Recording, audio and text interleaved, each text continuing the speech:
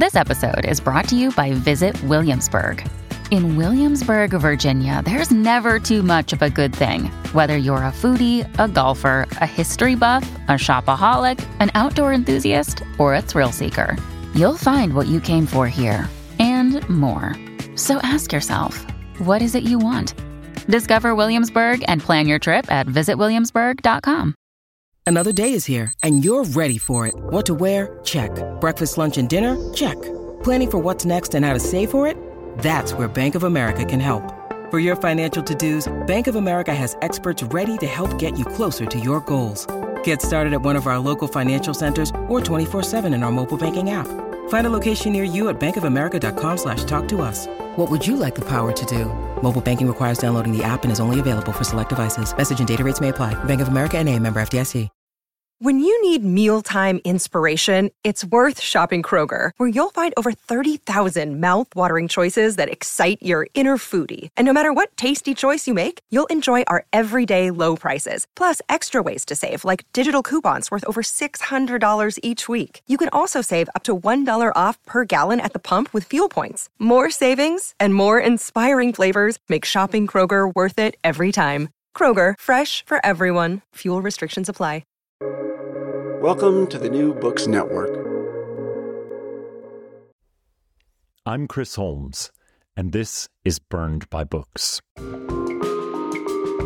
Here you'll find interviews with writers you already love, like Jennifer Egan and Rebecca Mackay, mixed in with up-and-coming voices like Alexandra Kleeman and Rumaan Alam. You'll find us wherever you listen to podcasts, but check out previous episodes at burnedbybooks.com and on Instagram and Twitter at burnedbybooks. Let's start the show. In Mark Ernest Pothier's devastating and life-affirming novel Outer Sunset, San Francisco in the early 2000s is the backdrop to a family that has been unwinding and fraying for some time. When our narrator, Jim Finley's wife, leaves him after years of a seemingly loving marriage in which the two raised children together, he's stunned and set adrift.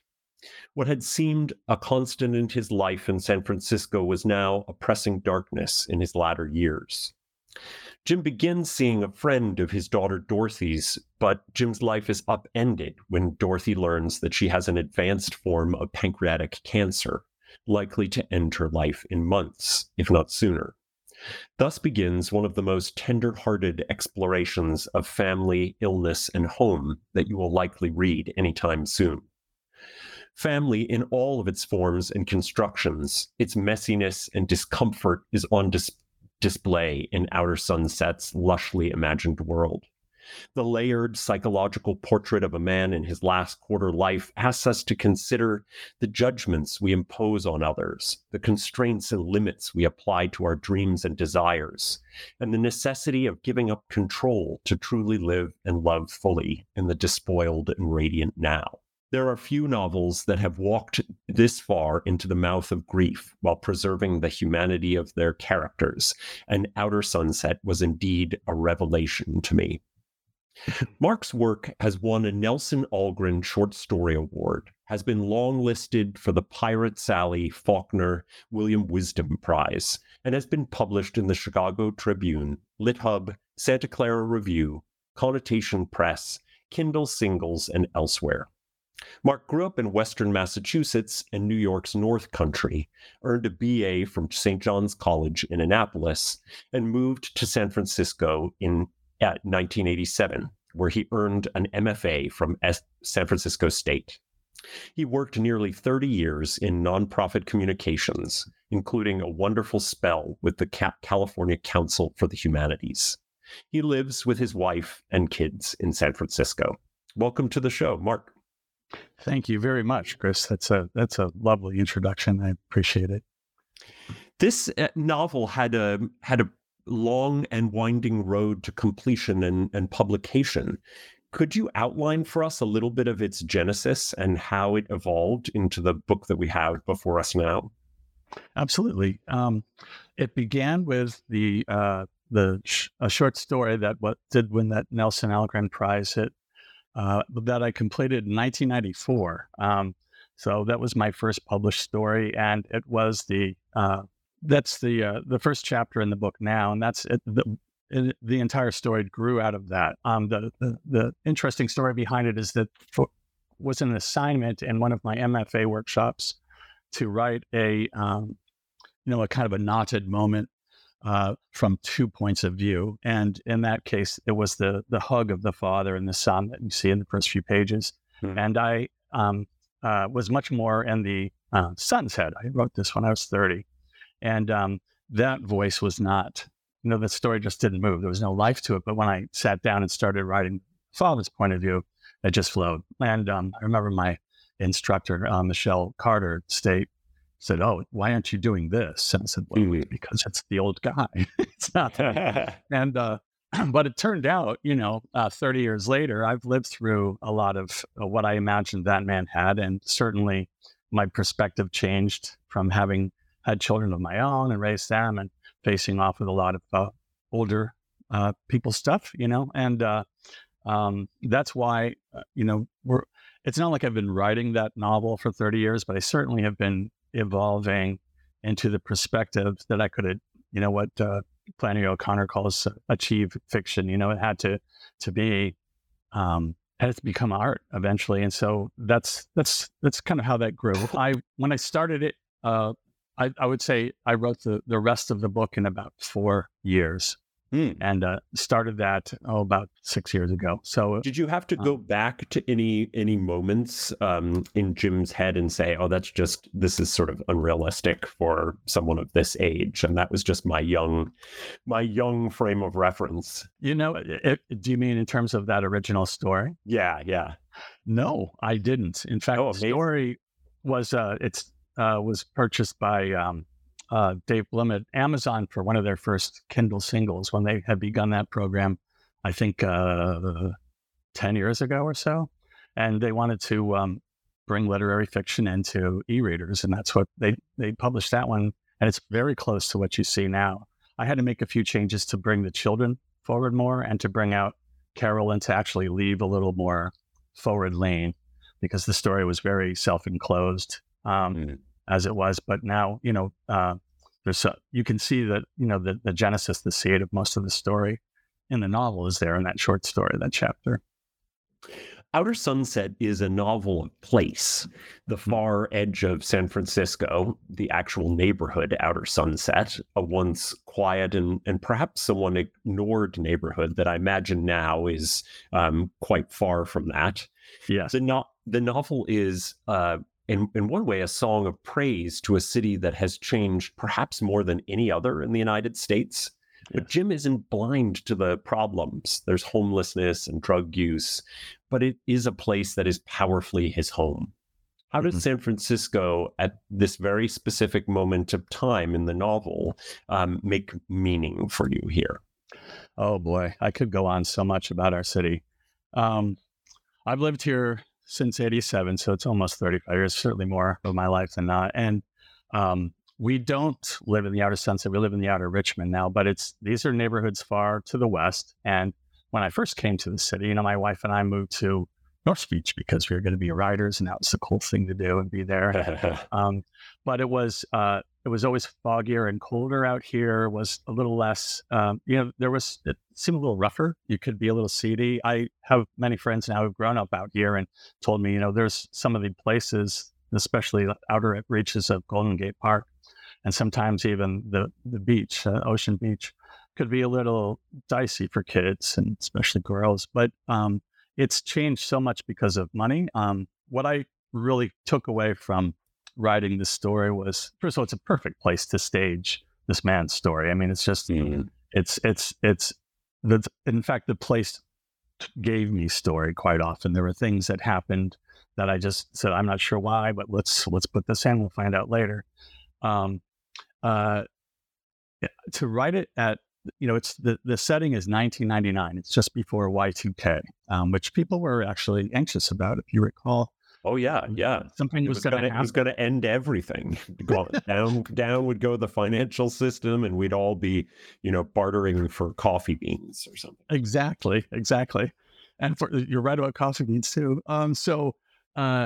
to see what life was like before we had these devices where you couldn't communicate with anyone quickly and you couldn't find out the weather. You couldn't know if it was going to be foggy if you hopped on a bus and took the 45-minute ride out to the west, that informed a lot it reminded me of how we used to communicate with each other and how much you relied on a phone call or a conversation or chance.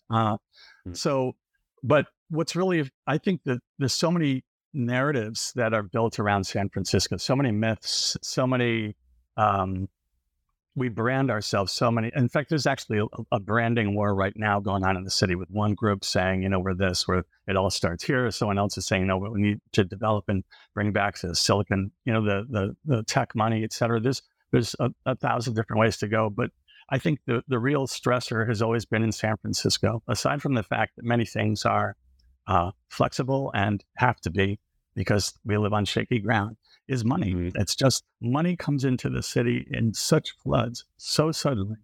It's transformational. And, my wife works in the school district, and our kids went through it too. You see the stressors on families there, or just having lived here, ourselves, because of this kind of, suddenly you can't afford to.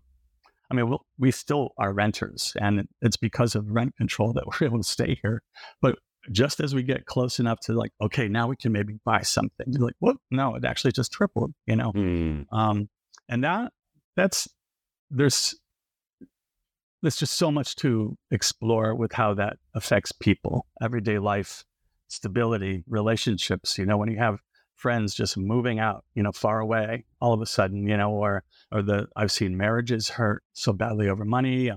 If you become unemployable because your skill set is now obsolete, or you have a new skill set and you're suddenly making, 3 times what you're used to, it's a remarkably dramatic, and it can be a little scary, but I think certain people are able to stay, and I love those people. So.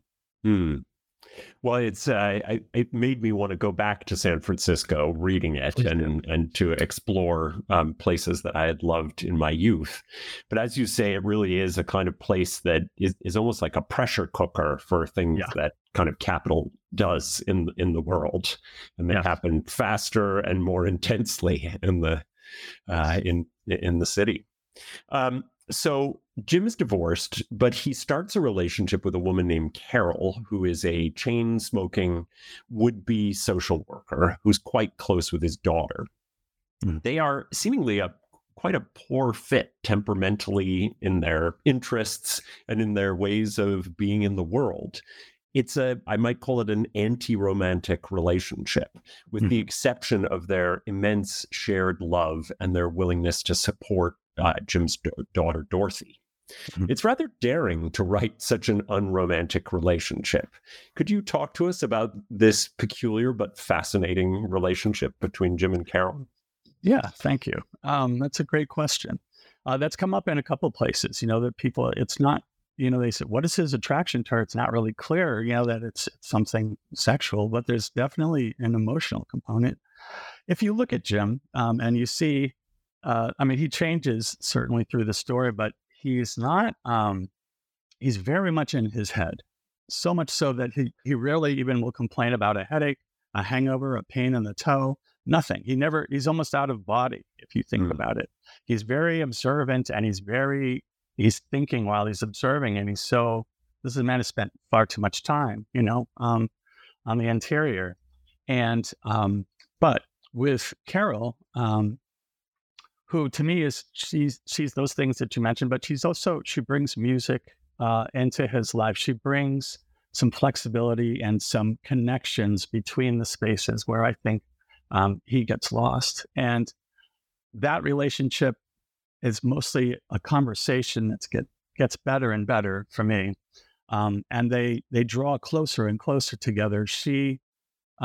There's a, I don't want to, it's not ruining the story, I suppose. It's not that kind of story, but they meet toward the end at her apartment when he's really adrift. Eventually he'll run through every version of the world that he can think up for himself and find that there's still a lack. And the conversation he has with her at her apartment the day she's working and can't really spend too much time, that's a big one for me, because I think that he's really meeting someone directly.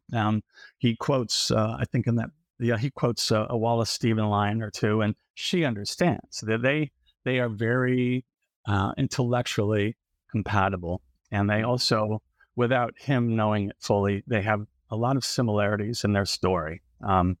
We don't know a lot of how her marriage ended, but you could guess that they would have more to talk about. And I would say the moment in which I thought, okay, these are both, people who are intellectuals and they have these intense passions, but I thought, is this ever going to work? Was when they're at City Lights Books and there is a Ferlinghetti reading that's going to happen, and Jim just flat doesn't want to go to it. He finds them sort of embarrassing and not a good representation of what poetry is on the page. And she's stunned. Like, City Lights is such an institution, and Ferlinghetti is, kind of one of the last living members of the Beats. And I wonder if that moment for you, what did you think that they could recover after that? Oh, yeah. It's an old trope, but people say, "Oh, the characters just kind of told me that they wrote the story." But I've tried, for every page you see on there, there's at least two that were tossed, and I've written those people. I thought, like, maybe they should go to bed or something, and it doesn't work. You just keep taking the next step. You feel what's right. You know these people as they actually are also born and evolve with you. And it was clear to me that was as far as they were going to go, especially that evening. And also it ends, right? That's the end of their evening, and she's kind of closed up and put them on a trolley and then go home. Yeah. But it's there's more. There's more. You can tell there's more, and because they have this common task of caring for Dorothy. And I think there's also a lot of growth still in their connections. I can't tell you exactly why. For a moment, I wrote their dialogue as a script. It's a he, she. Mm-hmm.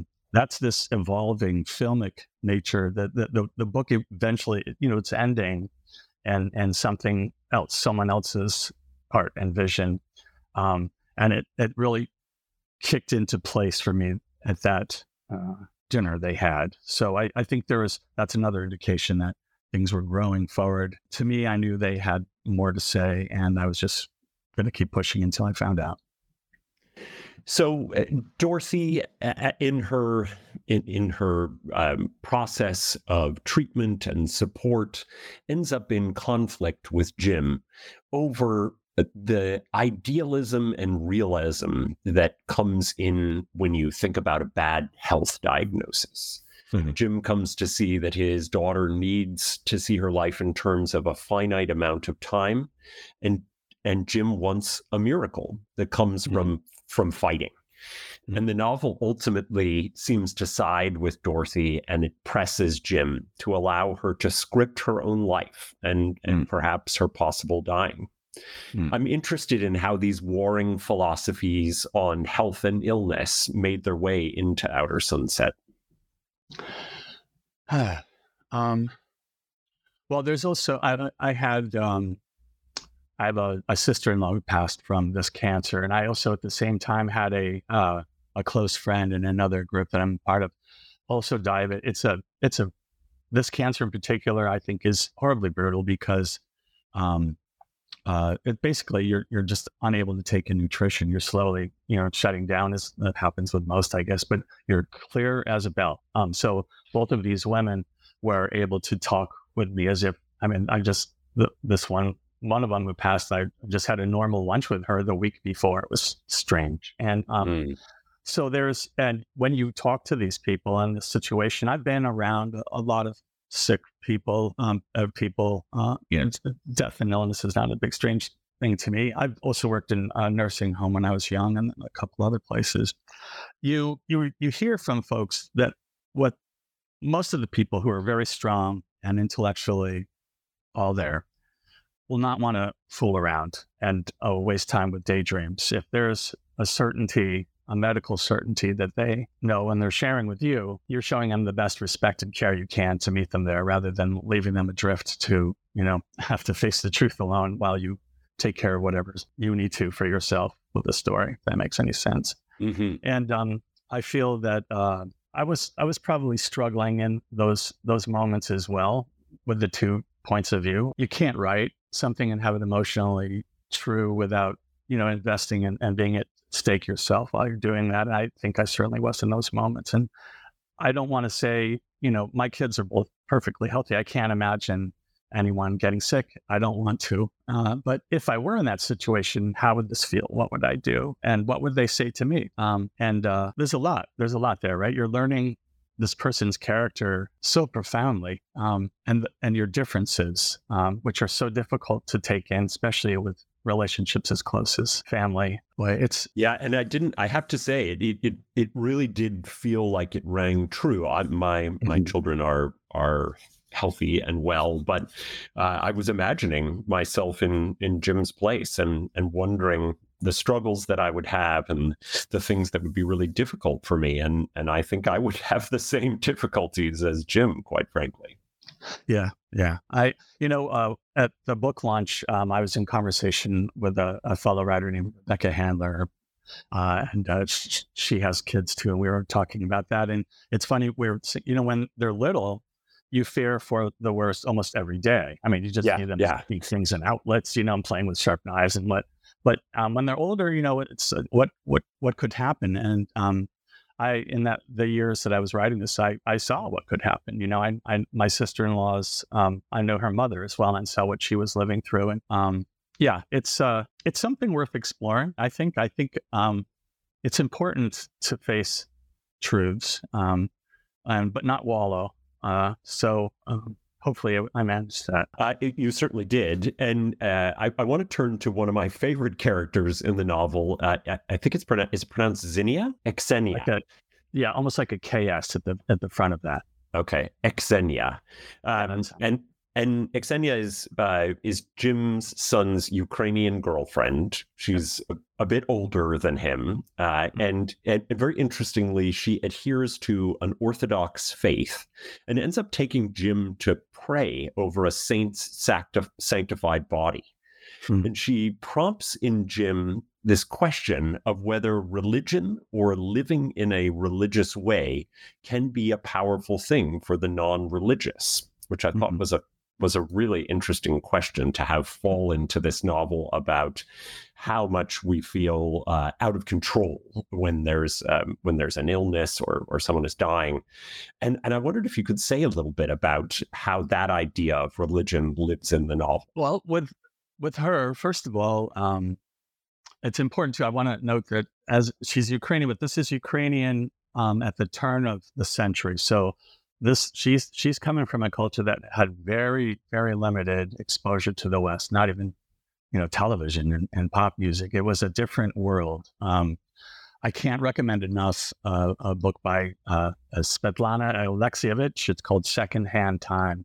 And it's almost first-person narrations throughout 700 pages of people's stories who've grown up in various places in Russia and Ukraine and other places. And just did she win the Nobel Prize? Is that? Yes, she did. Okay. It's a fantastic book and was recommended to me by a Russian friend. That perspective it just made me understand you never know what's going to come. I don't talk about Putin's war, for instance, with my Russian friends or Ukrainian friends because there's still so many nuances that I'm never going to understand. I mean, to me, obviously, what's going on is wrong, but then there's so many things that are both sides, and it's as freighted as the Israeli Gaza issue. So religion, she's a true believer in what I found with my friends. I myself, I joined the Orthodox Church of America, which is not an ethnic church.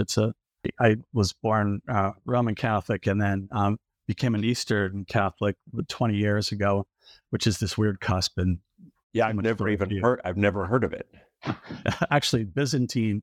I was a Russian Byzantine Catholic, if that makes sense. So, but we can do that elsewhere. It's too much story for here. But it's a different kind of faith where there's no, say, divorce between matter and spirit. This is huge for me. This is post-Enlightenment.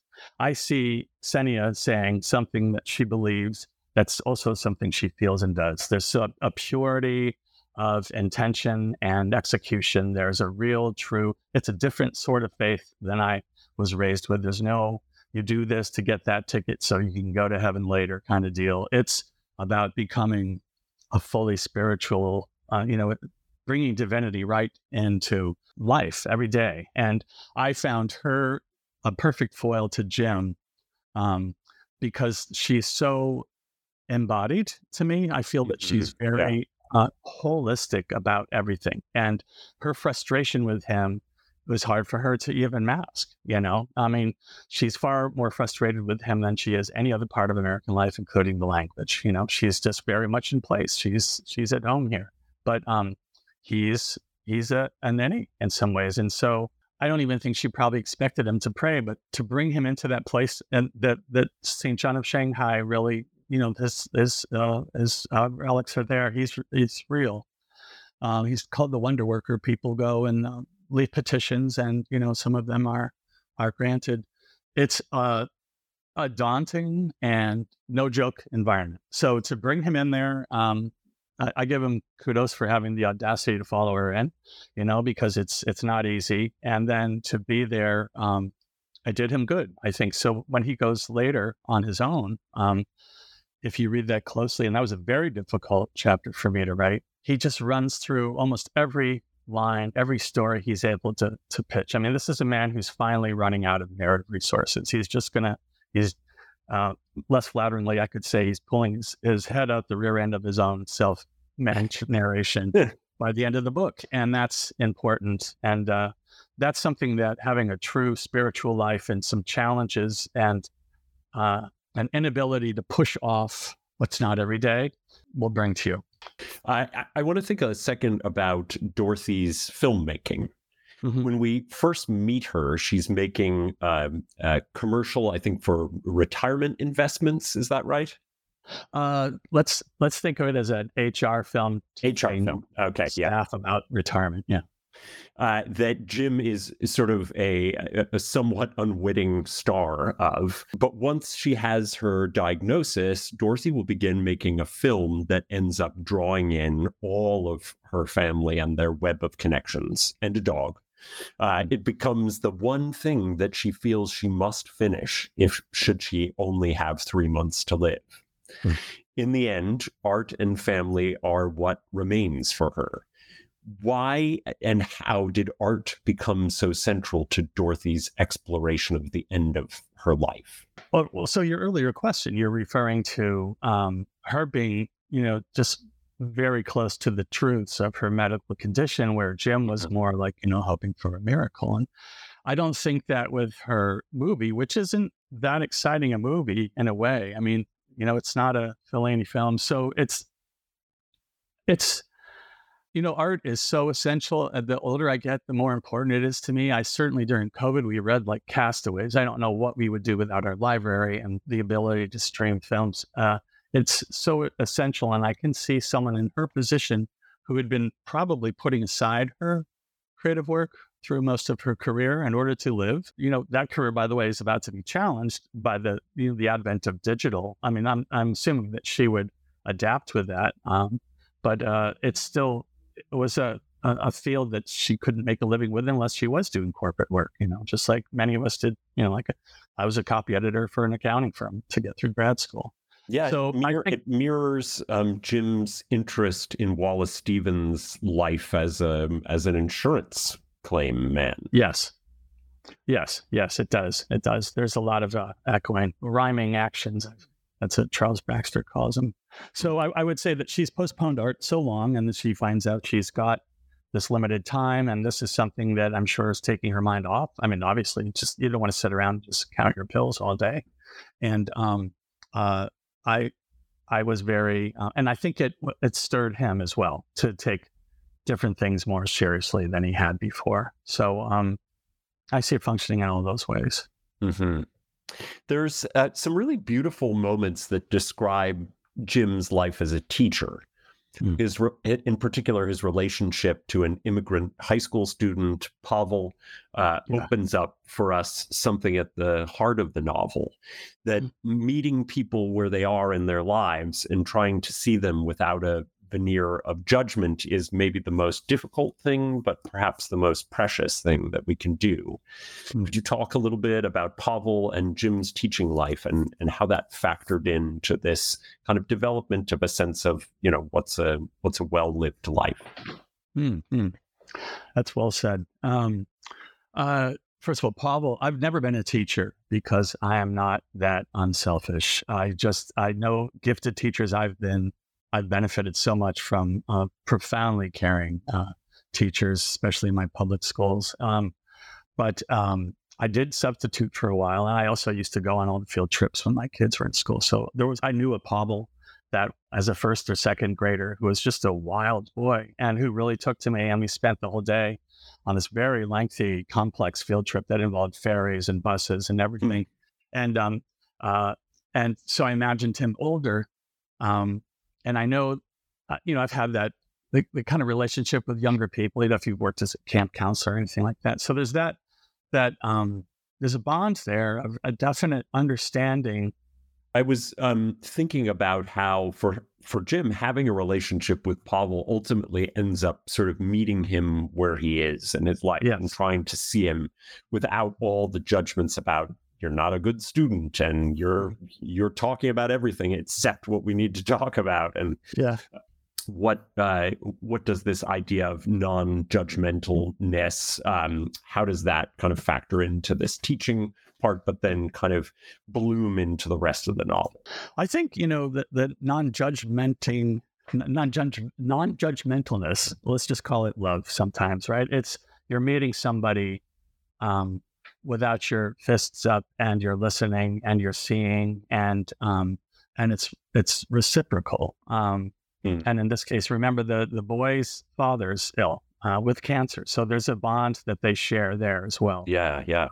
But when I was writing the book, many times I thought, who wants to read this man's story? It began as a story that I didn't like the guy myself in some ways, and so how do you keep this open and moving? I want to understand him. I want to understand the changes that he's going through and what he needs to go through and how he's going to do this. And I think that whenever he gets surprised by people like Pavel, and they're the very, or Ksenia or Carol, it gets under his thinking. It gets under his stories that he's telling himself, and it gets him engaged without any barriers. This is if you piece together his childhood and all of the loss and suffering and even the instability of maybe his own physical condition and where he lives in San Francisco on this sandy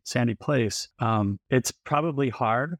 I thought it was hard for him to let down, but yet also easier than it would be, say, if, it were me in a brick house in the middle of Ohio. It's just a different world. And so that's where that comes from. I think especially it's easier with kids. I think despite what he says about his teaching career and what a phony he felt like sometimes, I'm sure he was a good guy, he's a good teacher. Sounded like he was getting something across.